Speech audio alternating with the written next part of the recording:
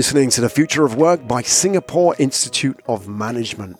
I'm Graham Brown, your host, and in this show we feature the leaders from across the region to discuss the forces, opportunities, and challenges that are shaping the future of work. This episode is part of the Dash Plus series that examines the 4 critical influences of Dash Plus framework: design thinking, agile and transformational thinking, systems thinking, and hyper-performance strategies, all to help you and your organization emerge stronger. Hello everybody, welcome. We are live. Welcome, come in, find yourself a seat in the webinar room. Great to have you here. Wonderful if you are back for a second, a third, a fourth, or a fifth round in this webinar series. Thank you very much for your time and joining us today. Today is all about hypergrowth. Hypergrowth to accelerate and scale your organization's performance. So thanks for joining us. Thanks for joining us for part 5 in the SIM Dash Plus series led by Dr. Kevyn Yong. I'll introduce all the panelists today. Great news, the doctor is in the house today, so he will help us on this journey of discovery into the world of hypergrowth, and I'll explain a little bit about what hypergrowth is as well. Hello everybody, welcome to the webinar. Thanks for joining us on this afternoon here in Singapore. My name's Graham Brown. I'll be your guide to lead you through the landscape. The hypergrowth landscape will be talking case studies, stories, data, insights. We'll be using some interactive tools as well and talking about interaction. If you are first time here, then in the chat box below, you'll find it. There is an icon where you can say hello. So we like to interact with the audience. We can't see you, you can see us. So we want to know who you are. So what you want to do is in the chat box. So click chat, just say hello, say where you're from. It'd be great to hear from you. We want to know where you're from. If you're not from Singapore, we'd love to hear as well, because we do get a lot of people from all around the world join us for these webinars. So it's great to have you. You're all welcome. This isn't just about Singapore, even though we are broadcasting live from Singapore. So if this is the first time you've joined us, thank you for spending time with us. If you're back, even better. Great to see you back. Would like to know how many of these you've been part of before. So let's have a look at some of the comments coming in. I'll read some of them out as we go down. Hello, everybody. I won't read out all of your names, but I'll pick out some of them as they come in. So Sam from Singapore, been for 3 sessions or joined already for 3 sessions. Great to see you, Sam. Thanks for coming back. Obviously, you enjoyed it. So hopefully we can live up to your expectations for part 5. Sahithya from India. Hello, India. More from Singapore. Great to see. Good afternoon from Ho Chi Minh City. Hello, Vietnam. So we also have a lot more coming in from Singapore. Hello, everybody. Thank you. Somebody from the shipping industry. It's a bit random, but hello, you're all welcome because we're going to touch all industry today. Somebody from Singapore, Hong Kong. How about this? Hello, Lena from Singapore. Welcome back for 5th session. So 5 sessions. You will receive a medal at the end of this session for taking part. We really appreciate that. Thank you for joining us on this journey. Hopefully today will live up to your expectations. We're going to have a bit of fun, a bit of interaction, and educate ourselves along the way. Talking about education, if you are... Sorry, what medal? All right, okay, I shouldn't have said that. You're going to get the bragging rights of having been to 5 sessions already. There's actually no physical medals. I know I'm in Singapore. That was probably the wrong thing to do. If I said you're going to get something, you will get a PDF and glory in the afterlife. Now, if you've missed any of the previous sessions, here's how you can get a hold of all the archive. What you want to do is just take your phone take your phone like this and just scan that QR code in front of you. What that will do is it'll take you to the Future of Work podcast on Spotify, whereupon you can subscribe and get all of these webinars back catalog, so you will not miss a thing, because there's a lot of information coming at you very fast today. I don't want you to miss a thing. So you can get all the other ones as well. If we talk about something, if we reference a previous case study today and you want to go back and check out that, or there's some data that you missed, go to the Future of Work podcast. This is not going to go away, this slide, because if you look at the next one at the bottom, it's going to pop up from time to time at the bottom of your screen. You can take your phone and scan that, and that will take you to Spotify, where you can get all the insights from these gentlemen and more, introducing the panel of experts who I will ask to speak very shortly. So they will hold their fire, keep their powder dry for the next couple of minutes, just as we set the scene for today's webinar. We set the challenge of a very diverse group of industries to cover today. So it wasn't just about tech. We do talk a lot about tech, but we will cover many different industries today. So hopefully we can get a broad set of insights. Now, hypergrowth can be a little bit of a mouthful. What exactly is it? So I asked Dr. Kevyn before this session, and he said, in his own words, how do you scale without screwing up? There you go. Speaking as it is, this is the challenge that faces business leaders today. There's a lot of stress, a lot of pressure on us business leaders. Now, you may be from a bank, you may be from a tech company, you may be from a shipping company, whatever it is that you're from. The challenge is scale. How do you scale, especially in a fast-moving environment, very dynamic, where the customer needs change, technology changes, new competitors come and go?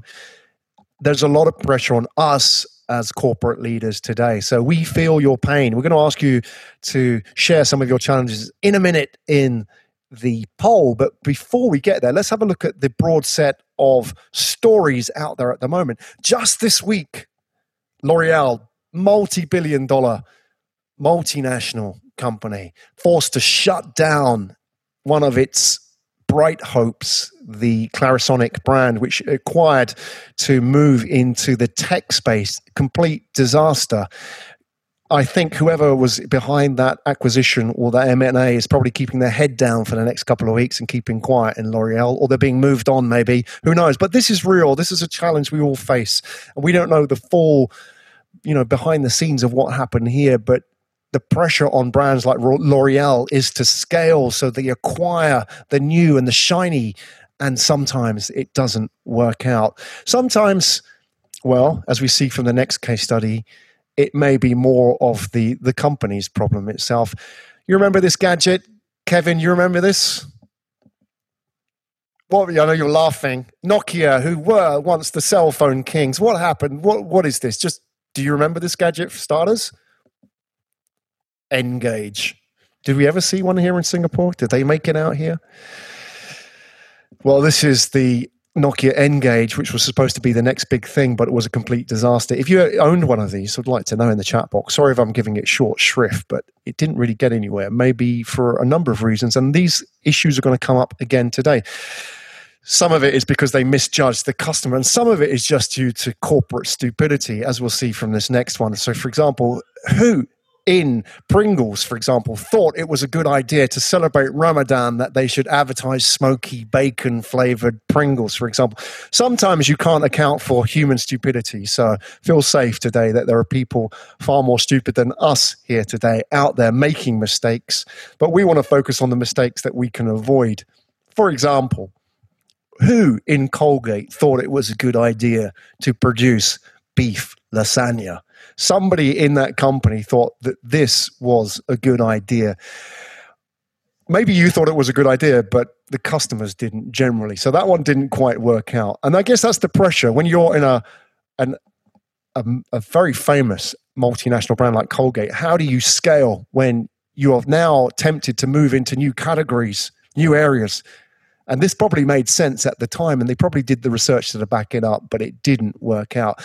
And this one here, this is a challenge for Dr. Kevyn again. Kevin, do you recognize this item? I asked a lot of people, and nobody got it right. Do you know what this is? Do I know what it is? It looks like a PC, computer. A PC? Yeah, but, all right, it's a console. Does anybody know, any of my panelists know who made this? No? Anybody in the audience? If you know, just put it in the chat. Would love to hear. I surveyed many business leaders and industry leaders. Some people thought it was Nintendo, obviously, because it looks kind of like Nintendo. Microsoft. But would you believe that this, there you go, this was the Apple Pippin, which obviously didn't really make much of a splash, but that just goes to show that even some of the best brands in the world get it wrong. So, Kevin, what is going on? When we look at this, well, history is littered with corporate failures when they are tempted to scale. At the top level, what is the problem here? Before we dive into the individual case studies, what is the challenge we face as corporate leaders, and how do they get it wrong? So I think the three fundamental things when it comes to scaling that you always have to remember. The very first one's easy. We talk about it all the time ad nauseum. Really, really understand your customer. And this requires you to, a phrase that I like is handcraft the customer experience. Handcraft, you have to do it yourself. The business person, the leader, the founder must understand the business, the customer yourself. Okay, so handcrafting your business matters. Second, you must always understand what your core competency as a government is, as a company is, right? Always remember your core competency. And then when you need to pivot correctly. So take the Pringles example. It's funny that Graham shared the Pringles example of Ramadan smoky bacon. I can share an alternative example of what Pringles did during Christmas that worked really well. They found an Italian baker who was a scientist who could print stuff on bread. And they borrowed that technology and they printed like the face of Jesus or something at Christmas, and it was a real novelty and it worked perfectly well. So it's kind of interesting that the same company, with using the same strategy of making Pringles relevant for the holidays, can on the one hand succeed and screw up at the same time. And this has to do with not understanding your customer properly because you haven't handcrafted it yourself. And where is your core competency and where are you pivoting? I think these are the three key things any company, small or big, must always remember. Wow, love it. Jesus bread. Did that fly? Yeah. Apparently it was really popular in the town that it was based in. I would love to see that. That is a good one. We'll have to bring that one up in a future webinar, right? That's a good one. I don't know. You're always a fountain of wisdom when it comes to food-related case studies. Never far away. I was making it a point. It's funny. I try to make it a point not to talk about food. Oh, we all relate to food. All right, folks in the audience, thank you for joining us. We're going to ask you, what are your big challenges? Coming up, we have the poll. Now, the panelists haven't seen the poll, and the audience wouldn't have seen this poll either. So here comes the poll number one. It's going to flash up on your screen. We're going to ask you, what are the big challenges that you face as corporate leaders facing today? What is the biggest challenge you are facing with which hinders scaling your product or business? What is the big roadblock right now? Is it identifying new markets? Is it identifying distribution channels and partnerships? Is it understanding customer insights? Fear of risk? This is a real fear in corporates. Organizational structures. Dr. Kevin, which one do you think will win? Which do you think is the biggest challenge facing businesses today? Large corporates particularly. New markets. I'm going to go with new markets. I'm going to Mohan, you want to nail your colors to the mast? I think it'll be understanding customer insights. Customer insights. TG? Yeah, I think customer insights are the most key. Customer insights. Okay. We've got about 50% of the votes coming in now, a few more trickling in. Yeah, so this is real. I mean, especially for corporates, that the challenge, there's a lot of pressure, but how do we relate that to implementing new projects, scale? Like, it seems to me like we are close to the end of voting. So if you have a few seconds left, get your votes in. If you haven't voted, now is the time, whatever is the challenge at the top of your list. And then I'm going to ask the panelists to share a little bit of insights into stories from their own world, a very diverse group of stories coming up. We've got diapers, bikes, and resorts. How about that for a mixed group of industries? There's not a lot of tech in that either. Well, not a lot of tech as we know it in the previous webinars where we've talked about AI, for example. This is very much more traditional industry. So it's going to be interesting to see how they dealt with the challenge of scale, which is great. So the number one challenge, maybe we can end the poll. If you missed, sorry guys, you've just missed the cut. Number one challenge by a clear mile, understanding customer insights. Nearly half of them. So nearly half of the people here today, the audience, say that's their biggest challenge. That sort of resonates with what we're talking about. I'm sure Pringles had that problem as well. So, all right, let's press on. Thanks, guys. We'll come back to that data in a minute. We'll use those as talking points. So let's look at what's coming up in terms of the case studies. What are we going to talk about today? Diapers, bikes, and resorts. So diapers, top of the hour. We like to talk about diapers, bikes, and resorts because they're not necessarily the most obvious choices of business case studies. And obviously here is our panel to help pull apart these case studies and understand the problems, particularly from the angle of customer insights as well. Kevin, you got to go first. You know everything about diapers now. I'm sure, without spare us the details, you are the expert in these matters. Why are we talking about diapers and customer insights? Okay, so I once had to do a consulting gig for a diaper company. And as a result, this is prior to being a father myself. So I had to look into the research and to try to understand how I can help this diaper company improve and innovate. And one of the most interesting case studies that I came across was the notion of selling diapers online. I mean, why would you want to sell diapers online? And one of the most interesting stories about that is the very first. It turns out that selling diapers was one of the first e-commerce ideas. One of the first products that went on e-commerce. And why did that happen? Simply, there was a couple of, it always starts with the founder who became a new father and realized that it was really, really inconvenient to go to the store to buy diapers. Diapers are big, they're bulky, they come in big packets. And if anyone has a child, you would know how many of these things they go through a day, if not a week. So you got to buy in bulk. It's really inconvenient. And on top of that, you have to manage your child and you have to order these things. It's just mad. Okay, so what these two guys who founded it, one was a finance genius, and the other one was a just a father, right? And so one of the things they did was they went to the supermarket to try to understand customer insights, and they found something really quite interesting. To their surprise, they found all these packets of diapers they're all sitting around, and some of them were torn open with one diaper sitting outside. And it occurred to me, like, why is this happening? And after enough observations, they realized that every time a father was sent to the store, because the mother is busy with the baby, the father gets sent to the store. The father comes to the store and he realizes one thing: I have no idea what size diaper my kid wears. So a typical father would open it, take out one, hold it in 3D and say, oh, my kid looks roughly this size, so this must be the right one. So that's how they do it. Now, obviously, that's going to cost a lot of wastage. And these guys and the finance geek realized that wait, hang on, why don't we buy diapers online? And they realized, first, convenient, right? Second issue that they realized why this would be good is because the diapers as a product is very easy to predict or estimate your customer base. Why? You're going to know just by looking at the number of children that gets born every year. You know roughly the size. You can estimate how long they're going to be, once they use your brand, how long they're going to be your customer, for 2-3 years. So you can kind of make a really good estimate of how much stock to take. Now, beyond that, the question is, they also talk about diapers as fairly commoditized, right? Whether it's Huggies or Pampers is more or less the same. So that's what it did.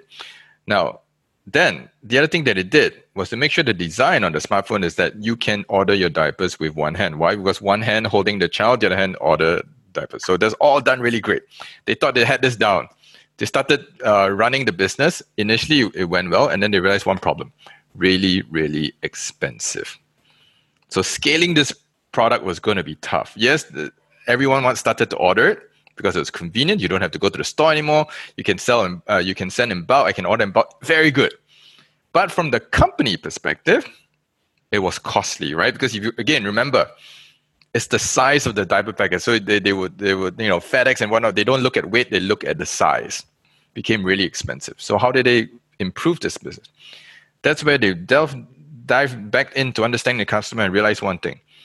If you're using diapers for your child, that's not the only product you use. There's all this other thing. There's cream, there's wet wipes. Then they realize that whenever you want to look after a child, it's not just diapers, it's wet wipes, it's creams and all that. Put all this into the box. So you sell all this periphery. So the margins they were getting from selling the diapers, whilst the core product was very little, but the margins that they could get was from the other products where you just toss it in. So the cost of delivering diapers now and the product is the same, but you're upselling with a whole series of other products. So you became a package, and that's how they scaled the business. It's a great story. Yeah. What we're going to do, thanks, Kevin, we're going to come back to these points in a minute. Let me just share with the audience how we're going to document these case studies. I'm going to share with you the key points from these case studies on Airtable. Now, Airtable is a tool, a bit like here we go, some of the key points from Kevin's story, talking about periphery and upselling, handcrafting the solution, and so on. And what's going to happen is we're going to update this Airtable. And this, again, it's just like an Excel spreadsheet, but a lot more 21st century.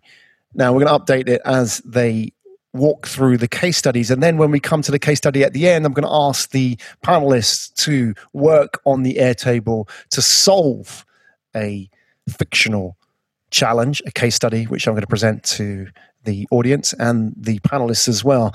So we've categorized some of the key takeaways from the diaper case study. Let's hand it over to Mohan. Let's go into a completely different area now if we can get the slides back. So Mohan, cycling, take us there. I mean, this is an area where, it's hugely competitive, but again, you have its own idiosyncrasies with the industry, a very specific group of buyers, etc. How do you scale a business like this? Maybe you can give a little bit of background to it as to why we're talking about bikes and yourself as well.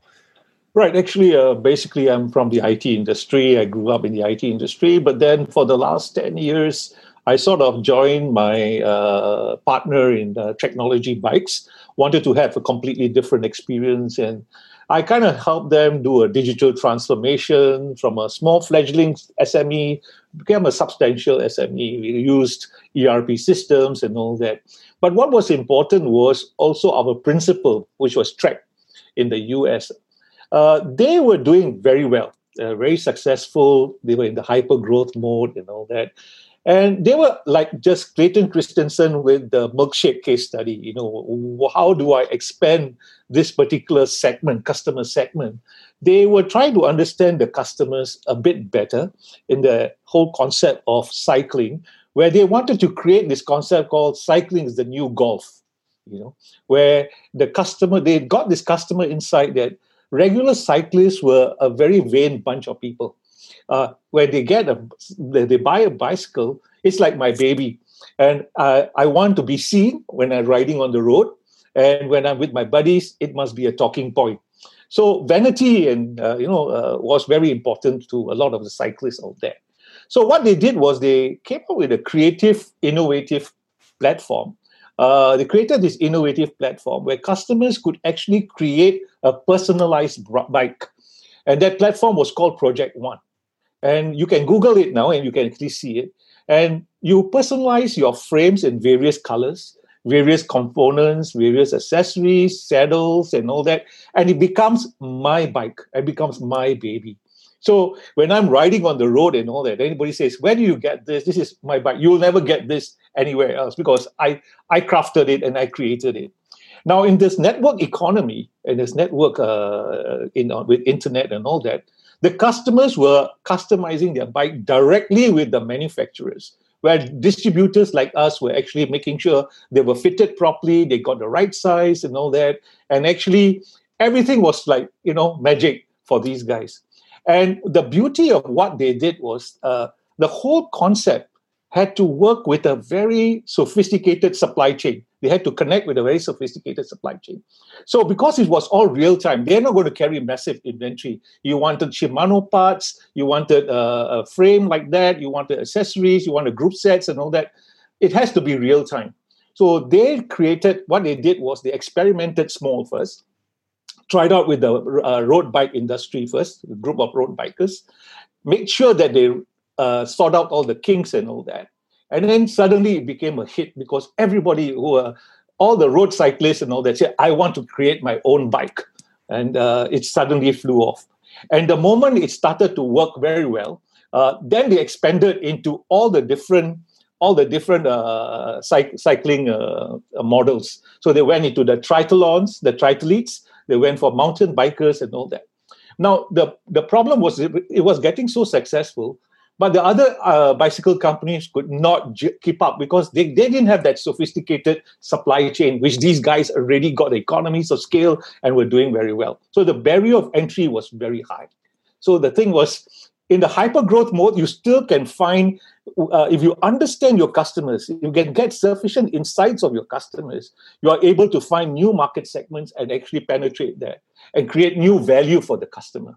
And the most important thing is that they understood the customer from a desirability point of view, and then they tested whether it was feasible and whether it was viable.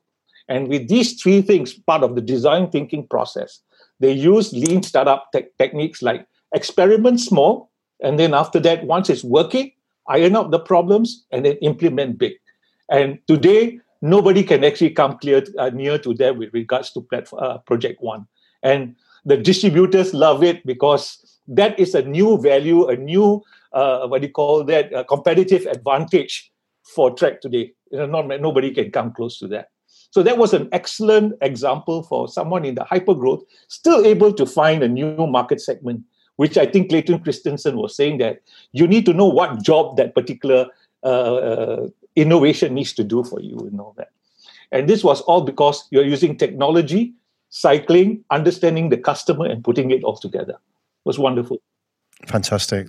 It's a great case study as well, and particularly relevant when you consider, for example, you're competing against exceptionally competitive landscape.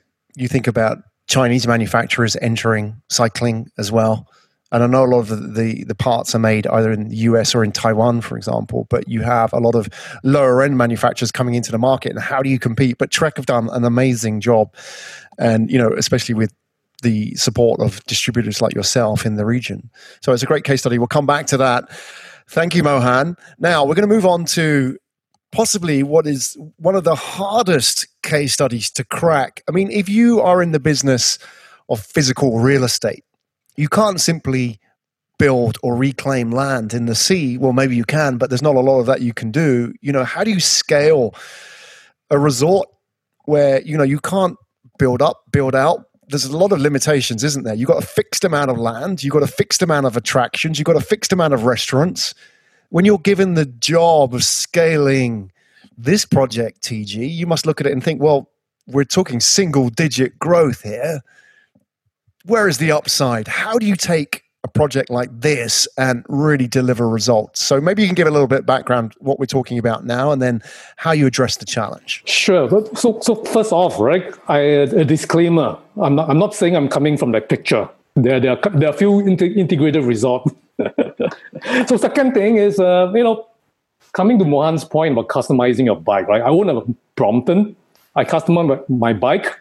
The mistake I made is I asked my wife for a color and whatever, and I ended up with a very girly bike. So be careful about that. Never. It's your bike. Don't let her touch it. Yeah. Okay. So coming back to my experience in the integrated resort. So a few years ago, I was the CIO in one of the integrated resort, and we have a particular challenge at that time.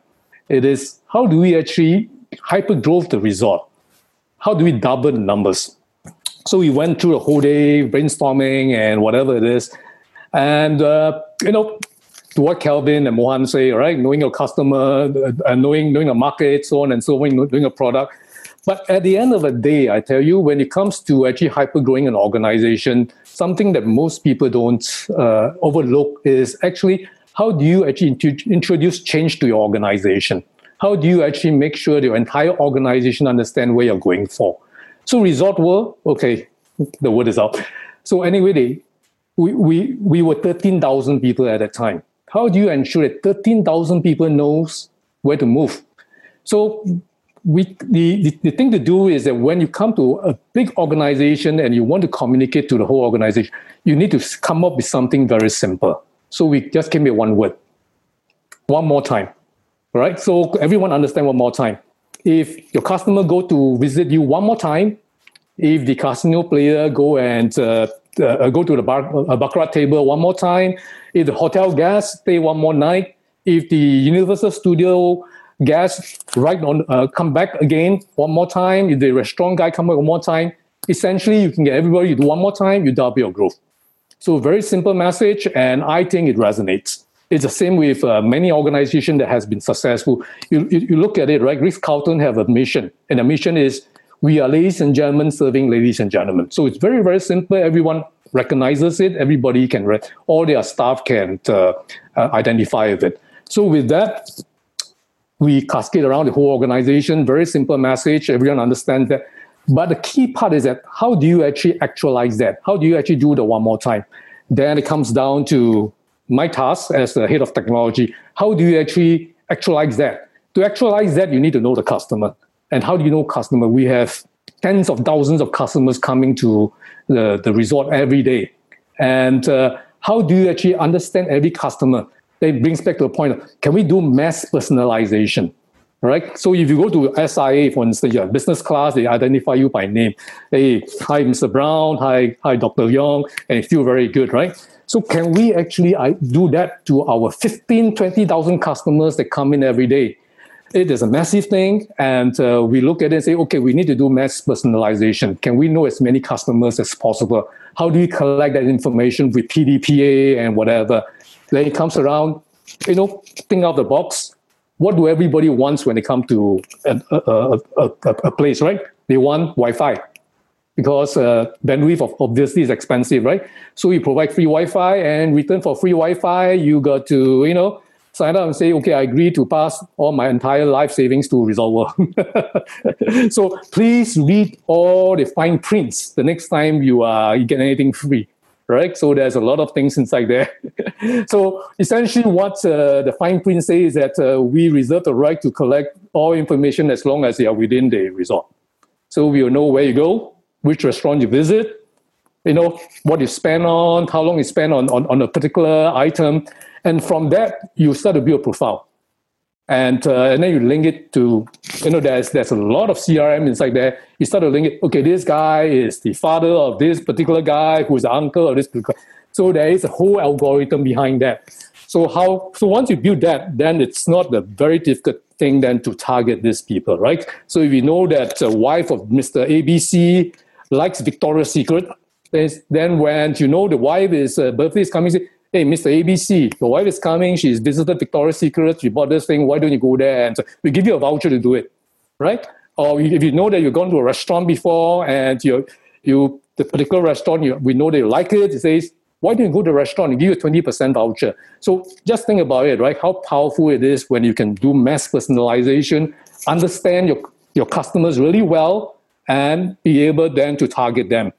Of course, for Singaporeans and PR, we can't target them to go to a casino because the CRA, it's in Singapore, right? I mean, I really admire the Singapore government because they're so strict to ensure that we don't target our locals to go to a casino.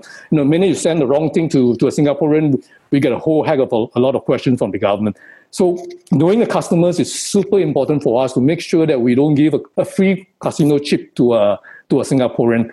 So we obviously want people to go to the casino because that's where the magic happens, right? And my boss once said, if we can just run a casino, I'd rather not run Universal Studio and all the hotels and all those other things, because casino make 90% of profits. So to be able to drive that traffic requires us to know customers very well, and to actually have a whole organization on one message, you need to have a very simple message. And in our case, one more time. Do you think it could have been done without one more time if you didn't have that message? Well, I guess it can be done one more time, but it won't be as effective. So, for instance, right, even a waiter knows that, well, we want that particular customer to come back one more time. So what do? You treat the customer better. So there is a lot of underlying behavior that actually changes once people understand what the customer, what a company's strategy is. Yeah. We see that a lot, don't we, with great case studies. Often there's a very simple message behind it that encapsulates the goal of the growth plan, right? And one more time is a good example that often it isn't rocket science, but it allows everybody at all levels of the organization to get on board, and that sort of brings all the assets together. So what we're doing is we are collecting these key points in the Airtable, which will be back in a minute. So hopefully we can review some of this as we go into the case study. So thank you for the panelists for setting the scene. The Airtable will be coming back, but before we get that, we're going to give the audience a chance to decide our fate and direction. We are just servants here today, providing you with insights and interesting stories. We're going to talk about the case study. This is the real business end of the webinar. And here I have assembled the smartest, potentially the smartest experts in the industry to solve the problem coming up. Let's have a look at the case study coming. So if we can just set the scene. So I have set the challenge for our panelists today, and it's a little bit different from the case studies because I'm going to give the audience the chance to vote on the project, which we're going to break down. So Kacang Bank is obviously the most successful bank in Southeast Asia, and it grew from a hawker stand of legend just outside of Newton Hawker Centre, and now is Southeast Asia's largest bank. Everything from foreign remittances of payments to blockchain to even enabling hawker stall owners to collect money for their services. So that's Kacang Bank. We all know Kacang Bank here in Singapore. It's a legend, and it's the stuff of case studies in every business school. And I have assembled the leadership team here to address the problem. So we brought together the leadership team, and they sent their consultants off to do the market research and find out what were the potential options, A or B options for Kacang Bank. Because like all banks, there was a time when they were a challenger, but now they're their incumbent.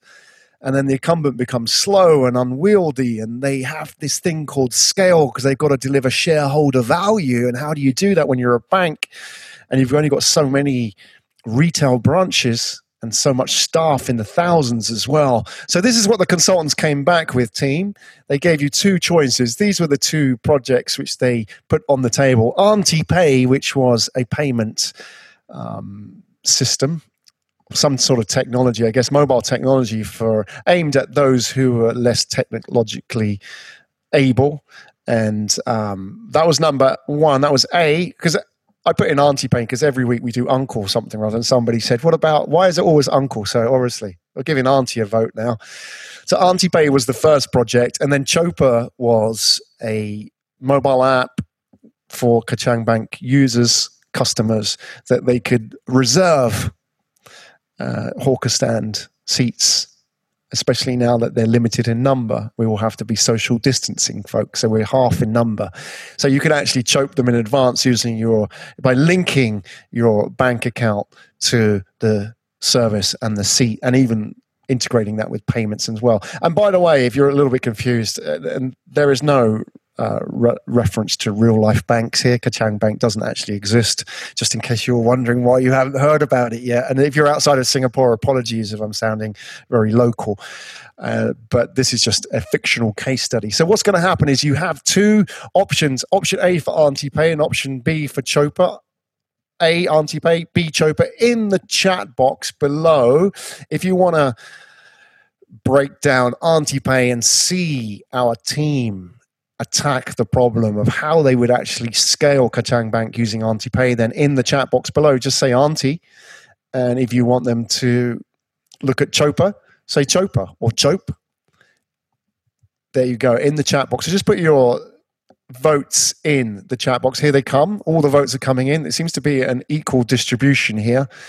Auntie, Chopa, they're all getting a fair share of the votes. I think it might be a straight 50-50 run in here, but I think Auntie Pay might just have the edge. Auntie Pay, maybe. I think we might go with Auntie Pay, folks. Thanks for your votes so far. Appreciate your contribution. Let's bring up the Airtable just as the votes come in, just some of the final votes come in. So what we're going to do is we're going to share the Airtable, which will be our tool of choice. And then I'm going to ask the leadership team to, between the three of them, nominate a leader.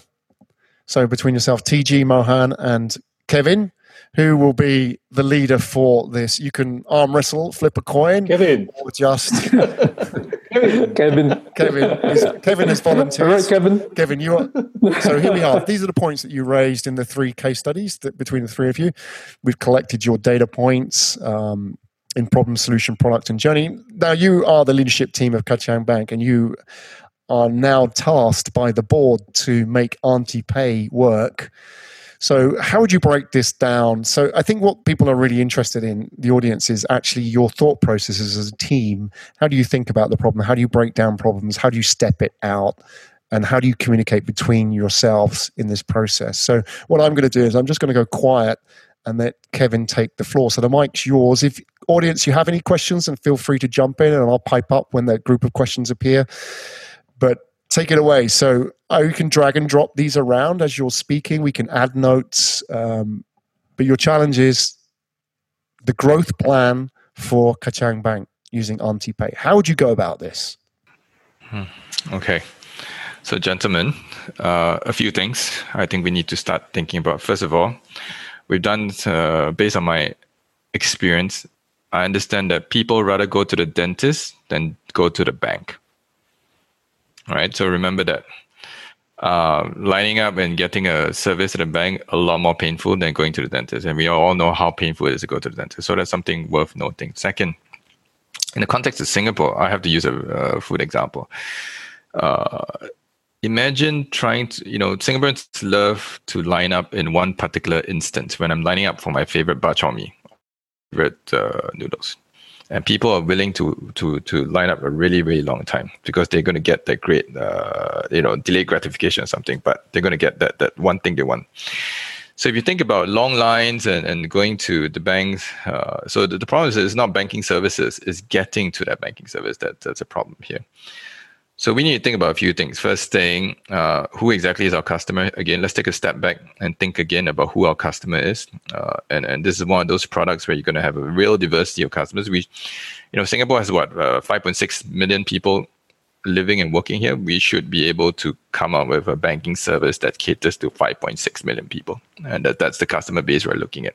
Even the kid who's born, and I know that my kid has a bank account the moment he's born. So let's think about how he's going to use that bank account to pay for stuff, right? Now, if I were to build off some of the insights that the two of you have taken from your previous experiences, I think the key here is one, in understanding our customer, we have to go after mass customization, Mohan, as you mentioned, the mass customization. Now, and it's the same as the one more time, right? Tiong Gee, it's about how I go back to rely on using this solution again and again and again. I want to not even think about it and use the solution. Now, the other interesting thing that I think is really important here is we probably want to know who we're partnering to get this done at scale.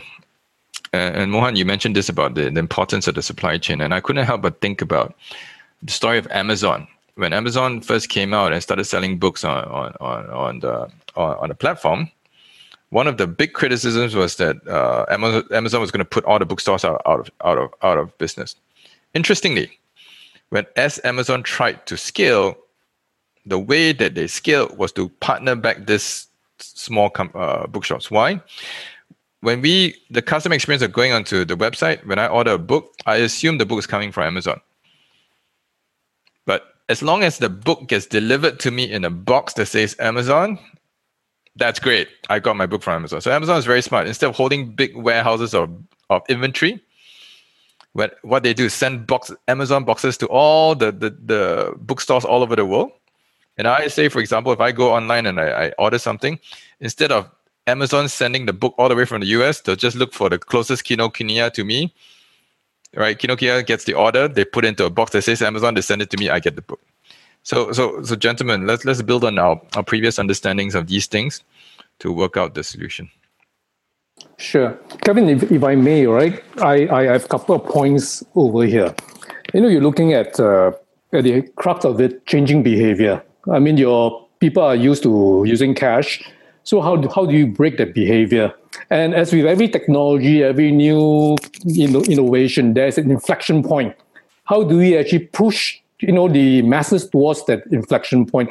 I think key to that is, how do we do that? Do we actually understand our customers enough? Based on the database we have, all the customers within our database, who are the most vulnerable in terms of using a new technology? Obviously, the older folks, right? So how do we actually help these older folks overcome the barrier, the fear of using a new technology? If we can do that, if there's enough of them to actually move across, then I think the mass adoption will become relatively much simpler. If we can get them to the inflection point, if we can get an old folk to actually help that old folk, we can incentivize somebody to be an ambassador, right? Someone within the same peer group, right? So, for instance, right, people listen to their peer group. If you get somebody to be a leader of a peer group, train them how to use it, train their friends how to use it, use a new technology, and if enough of them use it, they like it, then I think we will get to mass adoption. And once you get mass adoption, I think that will be the rest will be relatively easier. I think I agree with Tiong Gee, because remember, we talk about design thinking, you talk about the extreme users both ends. That you customize something, that you take care of the extreme users. In our case, the extreme user will be the old folks and those who are really techies who know how to use, the young ones who are the millennials and all that. So to them, that's not a problem of doing using payment services, using technology and all that. So what you said, that the extreme user in terms of the old folks who really, if we can come up with a solution which addresses that particular portion, that particular segment, then all the way down to the other extreme user who is a hyper user, it won't be a problem, because you are solving a problem for everyone. So the question is, what are the requirements and the pain points of that extreme user? What do you think, Kevin? No, I always take comfort in the fact that China, right? China, the world country in the past, probably moving towards first world. I mean, the use of e-payment is so prevalent. Young, old, everybody is using e-payment. So the fact that China could move the entire population, hundreds of millions of people towards that, is worth looking at, worth learning. They obviously got to a point where they have mass adoption and just push the entire population over. I mean, you guys who've been to China knows that even the street beggar uses a QR code when they ask you for money. So that's point number one. Number two, I think, Kevin, you mentioned the point about trust. I think trust is fundamentally a big issue here. Even among my friends, I'm a boomer. And you imagine that people my age, most of them would be very comfortable using e-payment and whatever. You'd be surprised. I mean, I have a number of them, university graduates like myself, don't trust e-payment. So fundamentally, that is an issue that has to be addressed first. Understanding a customer. So among the issues, not only the elderly don't have the smartphone, and to your point again, you're right? I mean, I was trying to top up my cash card the other day, and in front of me was 10 elderly folks, every one of them with the bank book, every single one. And it takes heck of a long time doing their updating. I was getting a bit irritated, but then that is the fact of the matter, right? So we need to actually slowly transform that. Build trust, number one, and then build technology. Can we build technology? Yes, technology is always easy, but understand the customer journey. Why are they doing that? Because they don't trust the system. So again, you're pointing to the two core principles of mass customization. And what do I mean by that is, regardless of where you're from, trust matters. Now, what we need to understand is the different ways in which trust is communicated to the end user. So there's going to be different forms of ways that a bank can get the customer to trust me, right? To trust the bank. Again, for different folks, different strokes. But I think we really need to really study trust and how we communicate trust. Second, again, for this kind of mass customization to work, we really must think about the supply chain. We must think about the entire network of vendors and customers, the partners, who will help us communicate that trust in the machine, right? So I think that, again, comes back is the same as the bicycle. I mean, the fact that the track guys can think about vanity, right? It's trust.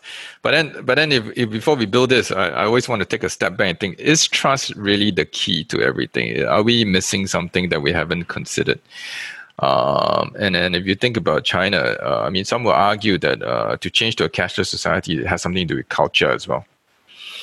One argument could be that in a Chinese collectivist culture, because it's a collectivist culture, then trust is in the system. I can trust the system. So therefore, the big uptake is faster.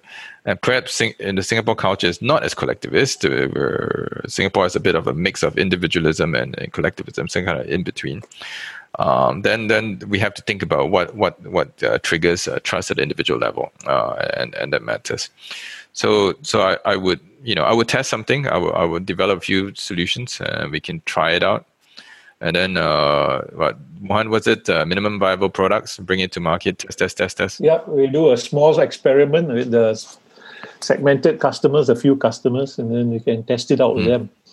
Maybe even with a passbook with a small chip in it. When you talk about the bank book, maybe there's a chip in that attached to that. It's just integrating both technology with non-tech stuff and all that. But I think it's important that for the adoption of new technology like this, the older folk must experience that new bank book technology in the same way that they've always experienced the bank book. The interesting thing about this is that older folks like to listen to the older folks. So like you said, the ambassadors and the influencers, you get them to start using it, and the other guy said, they are using it, means I think I can do it myself. Because when they start to see the younger ones use it and all that, and they say, these guys are young, I'm not in that age category. But when you start to use, like my dad himself, he is 93 years old, but he's got Facebook fans, he got all kinds of, WhatsApp and all that. He's more IT savvy than me. But the thing is, he's the one who's telling others over there, hey, let's go on Zoom and do our practice of this and that and all that. So that ambassadors, there's someone who can trigger off the rest of the people around, and people who can relate to that age group and all that. I think that would be a very interesting way to do our experiments with. With just one more point to add, right? So one of the audience, TC, mentioned uniformity of the system. So I totally agree with him. I mean, in China, they have this system, the WeChat, and it's so prevalent, so everywhere, right? So a common system that runs across the entire country. The problem we have in Singapore is that we have so many companies coming up with their own payment system, and there's no uniformity. So people get confused, and but how do you do that, right? So is there a possibility for central authority interference, to actually be able to provide two things, right? One is trust, and number two, uniformity. And number three, the cost of transaction. I mean, what the app and the bank stake is so low, whereas in Singapore it's still way too high. So to actually do that, these three things need to be overcome. And to overcome that, I think it's not something banks can overcome. It needs probably a central authority to actually mandate something for this to happen. Gentlemen, that was fantastic. I'm going to ask Dr. Kevyn to summarize very shortly, but before we do, and also how the audience who have been very patient and been with us for the entire hour, that's an hour that's flown by. Would you believe it or not? That was very fast. How everybody can get copies of the PDF from today's slides if you want to get everything as well. And maybe somehow we can make available the Airtable as well. We can give people access to that. We'll work on that one with everybody if you want those notes from it. What about the cost? Absolutely, it's free to you folks. That's a joke. That's one of the comments from the chat. So, and This hour has been very fun, but I'm going to ask Dr. Kevyn to summarize very quickly in a minute. And if you want to connect with any of the panelists today, I'm sure they'll be interested to continue this conversation with you in whatever form that takes place. Here are all these details. If you're not going to get that in time, then ask us for the PDF. And this is how you can get a copy of the PDF. Get the PDF. You can speak to Alice and say, hey, Alice, give me the PDF. Don't worry, she's nice. So I used that joke last time and it didn't work too well. But anyway, so Alice at SIM. So ask for the PDF. She'll be happy to give you a copy of the PDF so you can get all the details from today's webinar, as well as the details of all the panelists as well. And just before we summarize, don't forget, next time we have a special, because next time is the grand finale of Series 1. We're going to have a little bit of a surprise. Obviously, the doctor is back, so there's no surprise there. We haven't got him singing or doing anything special. He's going to be sharing his insights, and I'm sure lots more food insights as well. And he's going to share some insights just as we summarize in a minute. But before the doctor's summary, this is how you can get a seat for episode number 6. Don't miss this. You can grab yourself a reservation for episode number 6, which is coming up shortly, which is the grand finale of the series. We've got some special guests. We're also going to give you, the audience, a chance to ask questions live. That's going to be a first. How about that? That could all go horribly wrong, but that's the fun of doing live. It's right to the wire. We're on the edge. You're the live experience. We're able to deliver despite all the potential technological hiccups that could happen in a live show, and some great insights from the panel today. So thank you very much, panelists, for sharing your insights. Really appreciate that, and working through and helping us understand how you think through those challenges. But as true to form, this is the time for the summary. I'm going to ask Dr. Kevyn to summarize. Today has been an interesting walkthrough, and we didn't wow people with heavy technology today. It was some very basic common sense insights and advice, but often common sense uncommonly found, isn't it, within these business four walls. What's the summary from today? What's the takeaway, the key advice that you'd give to the audience? Right. Again, I'm going to say this ad nauseum. Start with your customer. Handcraft your understanding of your customer. So do it yourself. Be very clear about what your core competency is. Take the diaper company. Your core competency isn't diapers. Your core competency is delivering the entire diaper changing experience, and your customer is the parent, it's not the child, right? If you look at technology, the core competency is not selling bicycles, it's selling an image, it's selling the vanity, it's selling that experience. At the Resort 12, it's not about gambling. It's about one more time. Their core competency is getting you to repeat that experience that you want. Now, cutting across all these three are two very simple principles: mass customization. And to deliver mass customization, you really need to understand your core competency, and you really be able to pivot that core competency according to as you update your understanding of your customer, right? And also your business model. Then last but not least, always think about your supply chain, or rather what we talked about in the last episode, ecosystem collaboration. The only way you can do this at scale is you must partner, even if that partner is a competitor. And that's how you scale up without screwing up. Fantastic. Great advice. Great roundup. And if you want any advice as well, insights on scaling up and agile or partnering with your competitors as well, we talked about that in previous webinars. So go to the podcast and subscribe to the podcast. If you missed that one, we talked about ecosystem collaboration. Gentlemen, TG, Mohan, Dr. Kevyn, wonderful. I really enjoyed today. I thought today was very educational and informative and fun as well. And thanks for being good sports and sharing your insights with us, and sharing those with the audience here today. Thank you, audience, for joining us for the full hour. Well done, folks. Great turnout. I know you're all busy people, but thank you for joining us. We'll see you next time. Take care, everybody. Signing out, Graham Brown. Take care. You have been listening to The Future of Work with me, Graham Brown. If you like what you heard, subscribe to this show on Apple Podcasts, Spotify, or wherever you listen. Don't forget to leave a review and a rating on your favorite episode. We'll be back with a brand new episode in 2 weeks.